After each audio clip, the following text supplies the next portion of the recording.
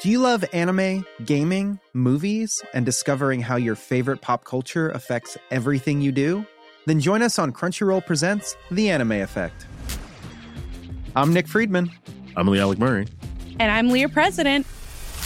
Every week you can listen in while we break down the latest pop culture news and dish on what new releases we can't get enough of. Whether you love movies, I'm going to tell you all about the hopeful 4K re-release of Tron Legacy that happens.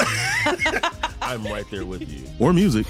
The music in this show is absolutely incredible. Or anime. And under this mask is another mask. you can discover your new favorites right here on The Anime Effect. Listen every Friday wherever you get your podcast and watch full video episodes on Crunchyroll or on the Crunchyroll YouTube channel. Life is made up of many gorgeous moments. Cherish them all, big and small, with Blue Nile. Whether it's for yourself or a loved one, Blue Nile's unrivaled selection of expertly crafted fine jewelry and statement pieces help make all your moments sparkle. Blue Nile's experts are on hand to guide you, and their diamond guarantee ensures you get the highest quality at the best price. Celebrate a life well lived in the most radiant way and save up to 30% at BlueNile.com. That's BlueNile.com.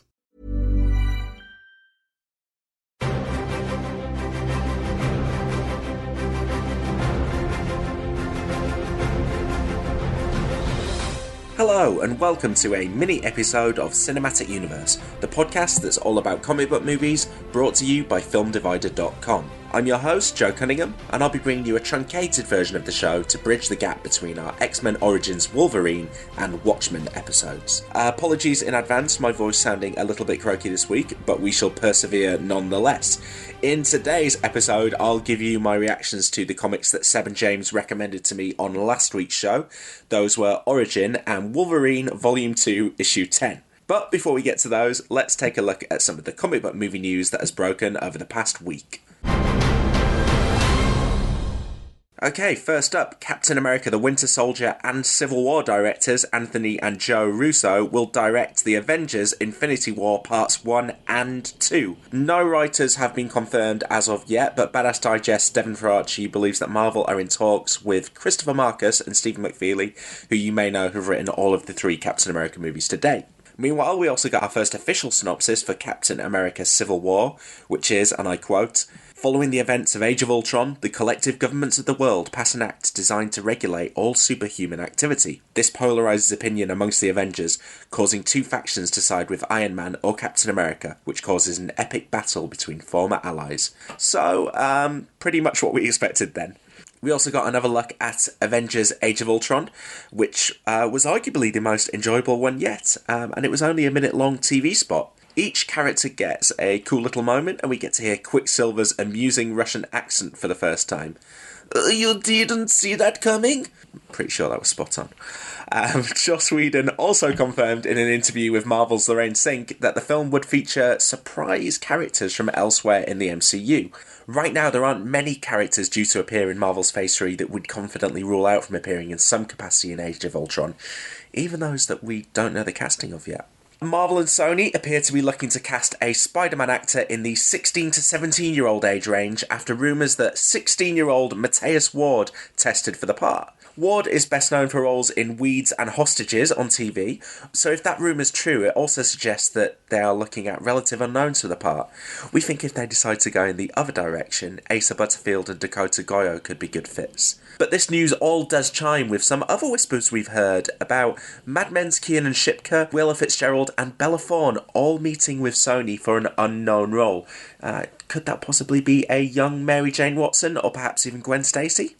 AMC's Preacher has been busy assembling its cast, with Agents of S.H.I.E.L.D. star Ruth Negga joining the adaptation of Garth Ennis and Steve Dillon's comic book series as the female lead Tulip, and Ian Coletti has also signed up to star as Arseface. The 18-year-old Coletti's biggest role to date was on the TV show Rake, while Negga's involvement has led to a lot of speculation that her time on Agents of S.H.I.E.L.D. may be about to come to an end. Another star from the MCU continues to be discussed in relation to the show. Dominic Cooper, that is Marvel's Howard Stark, is being heavily rumoured for that lead role, but as yet nothing has been confirmed. After Nicholas Hoult discussed X-Men Apocalypse being the last film on his X-Men contract last week, Jennifer Lawrence has confirmed that Apocalypse is also her last X-Men movie. That suggests that at least some of the original first-class cast signed up for 3 movies, and that they'll only be sticking around if those contracts are extended. Lawrence sounded a lot more definite about this than Hoult did, who actually said that he would like to keep playing the character, which is probably more understandable given their respective careers at this point. Universal have optioned the Mark Millar and Sean Gordon Murphy comic Chrononauts for development. The first issue from Image Comics was only released this week, but it follows a scientific duo who are the first to travel back through time. Actually, looking at that idea, it actually sounds a lot like the radio sitcom A Brief History of Time Travel that Seb James of This Parish wrote themselves and directed back in 2013. We'll tweet a link to that and put links on the podcast post as well. But in the meantime, we'll wait for Matthew Vaughn to attach himself to the Chrononauts project and ask Jane Goldman to then extensively rewrite it.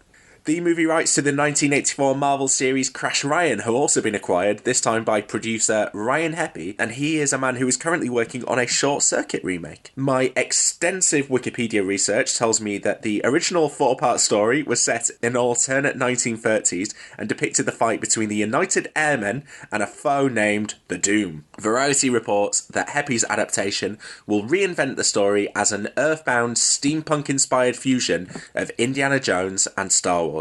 And finally, Morena Baccarin tweeted a picture from the Deadpool set confirming that her character is called Vanessa. That chimes with news we brought you back on the 3rd minisode that she was playing Copycat. TJ Miller has also confirmed he's playing Weasel, so don't be surprised if Ajax is confirmed as the villain soon. Right, let's move on now to our Wolverine comics section. Okay, let's kick things off with James's unusual recommendation in that it's just a single issue. This is Wolverine Volume 2, Issue 10, which goes by the title 24 Hours, and is from Chris Claremont, John Buscema, and Bill Sienkiewicz. So the story is split into 2 halves, one in the past and one in the present, which are headed now and then. And the 2 stories are kind of running parallel to each other, and in the past storyline, Wolverine is reacting to his other half, Silver Fox, being killed by Sabretooth and then getting into a fight with him. And the present day stuff is happening on the anniversary of that event and generally involves Logan breaking up fights between locals, pissing them off by stopping crimes that they're committing.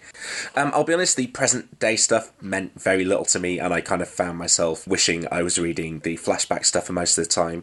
But generally in the present day stuff, a man is injured who Wolverine tries to save. He takes him somewhere to try and patch him up. And then we meet Jessica Drew, who I think is Spider-Woman.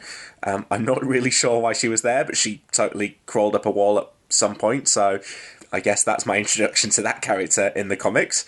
Yeah, and it was generally not very interesting to me. I was amused that I don't think at any point in the comic Wolverine gets his claws out. He is not wearing his usual yellow costume. In fact, he's dressed like Columbo for the most part. He's wearing a long beige trench coat.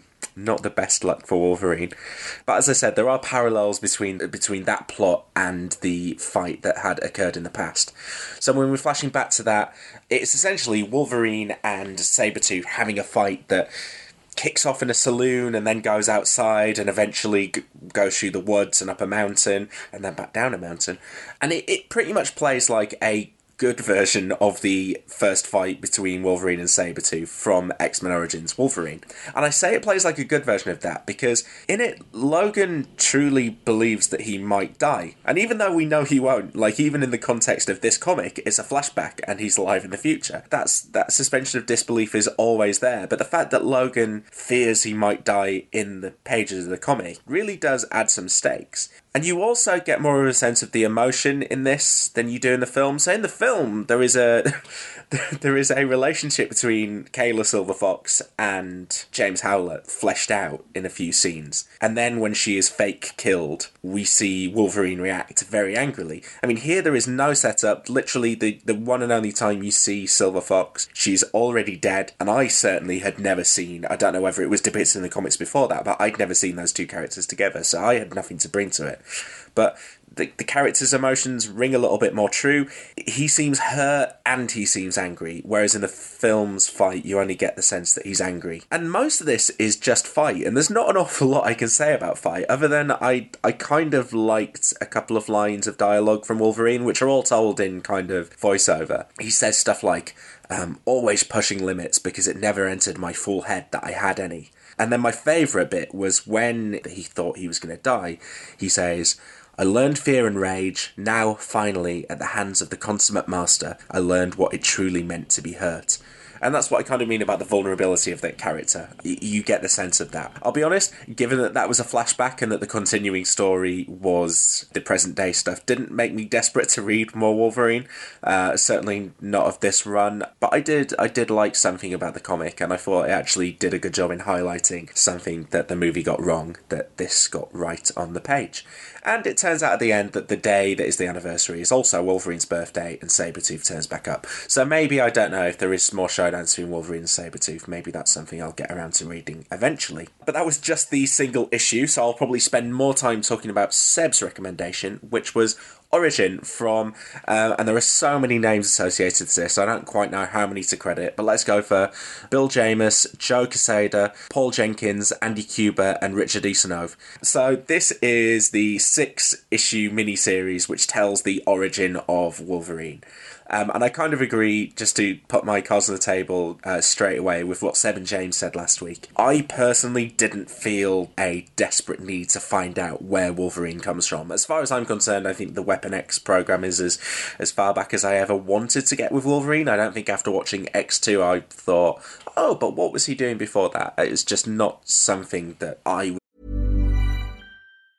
As a person with a very deep voice, I'm hired all the time for advertising campaigns. But a deep voice doesn't sell B2B, and advertising on the wrong platform doesn't sell B2B either. That's why if you're a B2B marketer, you should use LinkedIn ads. LinkedIn has the targeting capabilities to help you reach the world's largest professional audience. That's right, over 70 million decision makers all in one place. All the big wigs, then medium wigs, also small wigs who are on the path to becoming big wigs. Okay, that's enough about wigs. LinkedIn ads allows you to focus on getting your B2B message to the right people. So, does that mean you should use ads on LinkedIn instead of hiring me, the man with the deepest voice in the world? Yes. Yes, it does. Get started today and see why LinkedIn is the place to be to be. We'll even give you a $100 credit on your next campaign. Go to linkedin.com/results to claim your credit.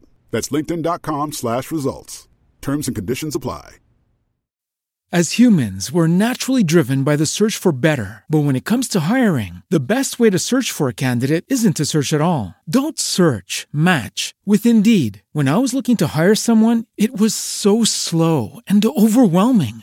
I wish I had used Indeed. If you need to hire, you need Indeed. Indeed is your matching and hiring platform with over 350 million global monthly visitors, according to Indeed data, and a matching engine that helps you find quality candidates fast. Ditch the busy work. Use Indeed for scheduling, screening, and messaging so you can connect with candidates faster. And Indeed doesn't just help you hire faster. 93% of employers agree Indeed delivers the highest quality matches compared to other job sites, according to a recent Indeed survey. And listeners of this show will get a $75 sponsored job credit to get your jobs more visibility at Indeed.com/podcast. That's Indeed.com/podcast. Terms and conditions apply.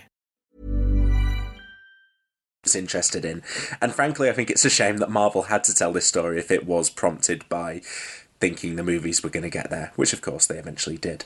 But again, something that Seb and James said last week, it does start strong with the setup in the house. So we meet a young James Howlett and also a young kid called Doug Logan, and we meet them when a young Irish girl called Rose is taken up to this Canadian country house estate where she's going to train to be a servant and also kind of accompany the young James Howlett. So these three form a friendship, Doug Logan, Rose and James Howlett. James Howlett Howlett's a sickly little kid. And obviously I knew that James Howlett from the film was going to be Wolverine and not Doug Logan. But in the first issue, they do a very good job of a misdirect. And you get sympathy for Doug when he's being beaten by his dad.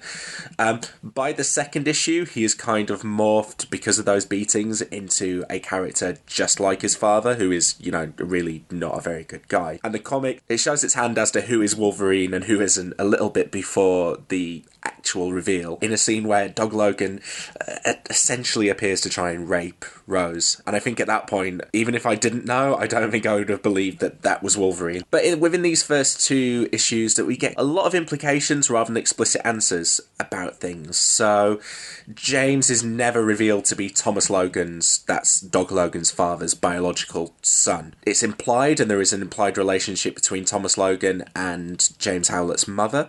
That's never confirmed, though. And James' mother also has claw scars. And we're told that Wolverine had an older brother whose grave we see. And the implication is again there that perhaps his brother had the same mutation, but he went down a darker path. And that actually got me wondering whether, and this is something I genuinely don't know, whether mutations tend to run in families in X-Men comics. I mean, I guess they must, based on, there are some family connections that I've seen popping up in X-Men movies, and that Scarlet Witch and Quicksilver are Magneto's kids, so I guess it makes sense that they do. It's something that I'd never really taken the time to think about before. So the movie was obviously a lot more explicit about older relationships, but I still found that scene confusing in the movie, and it took me a while to catch up on, okay, who's that character and who's that character and what's their name? Because they're all called James and John and Thomas. They're all, for me, they were very interchangeable names. It was probably my lack of attention span. I found the showdown in the comics similarly confusing. It took me a while of kind of rereading panels and trying to figure out which characters I was seeing in which panels and who was doing what, to actually figure out what was going on, even though it was largely what happens in the film. But specifically, Thomas Logan kills John Howlett. James Howlett, aka Young Wolverine, then claws Doug Logan in the face and kills Thomas Logan. Elizabeth Howlett then kills herself, which is something that doesn't happen in the movie.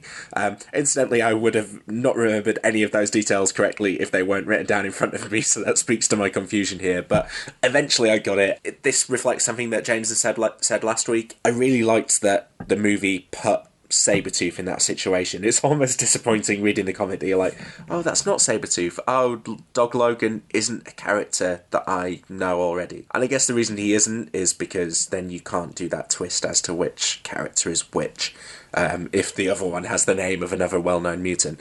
Although I still don't understand in the film how Victor Creed is the son of somebody called Logan. That's never quite explained. I guess we have to just assume Victor decided to call himself Creed for a random reason. Who knows? And anyway, again, to chime with something that Seb and James said last week, the second half of this comic was much less interesting than the first. So Rose and Logan flee from the manor and take refuge in a mining town where there's a stone quarry in British Columbia. James has some sort of PTSD-induced memory loss in these scenes, which seems kind of convenient, and maybe they're purely for the reason that it will allude to his future. And there were kind of a lot of moments like that I didn't really like. The moments that I don't like about prequels in general, like the Wolverine finds his jacket moment in X-Men Origins Wolverine. Hey, this is how this thing happened for the first time. Maybe this is the root of this thing that you already know is going to happen in the future. So in this comic, we got one scene where people explain why he's like a Wolverine and how he gets that nickname. And then there's another scene where Wolverine takes interest in a book about samurais in Japan. And is that foreshadowing another story? There's a bit where he says bub for the first time. And it just seems to me like loads of scenes of really clumsy foreshadowing. And it occurred to me, if I spotted a few of them, surely people who know that character even better than I do, which is pretty much just from the movies, they must have spotted even more. I was surprised, actually, that there wasn't eventually a scene where he went and got a haircut that went wrong. And that was how Wolverine's hair began. Generally, this second half of the story, because it's mostly just Wolverine and Rose from that point on, Wolverine's kind of a sullen teen. He's not very much fun to spend time with. And I guess that's the reason, combined with the twist at the beginning, why the story is mostly told from Rose's perspective. It's certainly narrated by her diary entries. And we'll see Wolverine do other stuff, but it's mostly told from Rose's POV. And that seemed to me like an easy solution, that we don't really get inside the character's head. We don't really get into any insight about how James transformed from a sickly child into a powerful mutant. It's more just Rose explaining how these things happen from afar. And I guess is Rose there because she's in some way supposed to foreshadow Wolverine's future relationship with Jean Grey? That's just occurring to me. And if it is, again, I don't think that's great. But it doesn't end well for Rose. She runs into Wolverine's claws, and on the page, it just looks silly and clumsy and a little bit dumb. And it was the moment to me that confirmed that Rose was exactly what she seemed to be, which was a storytelling prop. Which is frustrating that then she is the person who tells the story, but she's only there for that device, and she's never really a proper character. But I guess that was the decision they made, not to, because when you've got Wolverine's past clouded in mystery, you don't really want any characters, established universe characters, to have that memory too. It just made these 6 issues a frustrating read for me. I was like, why is this character important? Why is she here? And why am I not really learning anything about her? But after Wolverine's Claws came out, I really wanted to spend time in that guy's head. I wanted to spend time like in the movie. I wanted to get to know that character and what made him tick and what it must have been like to go through those experiences, rather than just watch what he was doing kind of one thing at a time. I guess I'm slightly down on these 2 comics. It hasn't inspired me to read a huge amount more of Wolverine, but hopefully by the time, and this could be quite a while, but by the time we get round to covering the film The Wolverine on the show, I'm aware that the Japan stories are supposed to be some of the best in Wolverine's run, so maybe Seven James will have some more enjoyable recommendations from me that time around. If you were listening last week, you'll remember that I also asked James to recommend me a Deadpool comic, and he told me to head to Joe Kelly's run from the 1990s. And I've only read 1 issue so far, so this is just going to be a quick update, but I read issue 1, Hey, It's Deadpool. And in this comic, Deadpool takes an easy mission, which turns out to be a setup supposed to test him so he can be recruited to an intergalactic company who I knew nothing about. There was a couple of things here I liked, which were the things that I'd heard about that I thought I might like about Deadpool. So in the first page, he is narrating what he's doing out loud and commenting on that narration to the other characters. There are pop culture references. This is from the mid-90s. The pop culture reference is to Speed, which was fun. I think they'd probably be more fun if they were current pop culture references at the time you're reading, but maybe I've got about 15-20 years worth of Deadpool comics to cover before I will be able to have that particular pleasure. It seems to me there's a lot of pressure on the Deadpool character to be funny, because he is a character who's trying hard to be funny all the time. He's quipping and he's fast talking and he's doing the Ryan Reynolds shtick, basically, that he kind of needs to be funny all the time, and he is some of the time here, not laugh out loud funny, but I found myself kind of chuckling along as I was reading. But at the times he isn't, it really clangs, and I found myself kind of quickly reading on. It also seems important because the character seems more vital to everything that's going on than the story. I particularly didn't find myself hugely invested in any of the missions that Deadpool was doing, but maybe that's something that I'd need to get deeper into. But yeah, generally I thought this first issue of Deadpool was okay, and I'll probably read a few more issues and maybe update you on those later. But that is it for this week. Don't forget that next week's episode will be covering Zack Snyder's 2009 film Watchmen. If you're enjoying the show, then please do subscribe on iTunes, Stitcher, Player FM, or your podcast app of choice. And if you've already subscribed, then please leave us a rating or review and we'll give you a shout out on next week's show. You can find more episodes of Cinematic Universe on cinematicuniverse.libsyn.com, panelbeats.co.uk, or, as we're now a Film Divider podcast, at filmdivider.com. You can get in touch via Facebook, on Twitter at CU_podcast, or send us an email to cinematicuniversepod@gmail.com. See you next week.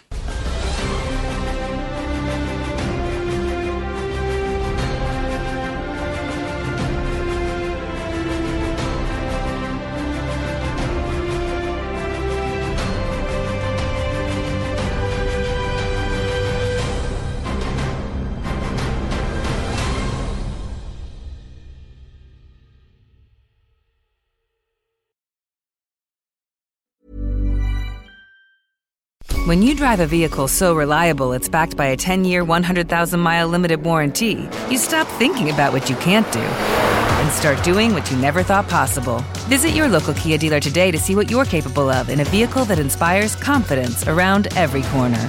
Kia, movement that inspires. Call 800-333-4KIA for details. Always drive safely. Limited inventory available. Warranties include 10-year 100,000-mile powertrain and 5-year 60,000-mile basic. Warranties are limited. See retailer for details.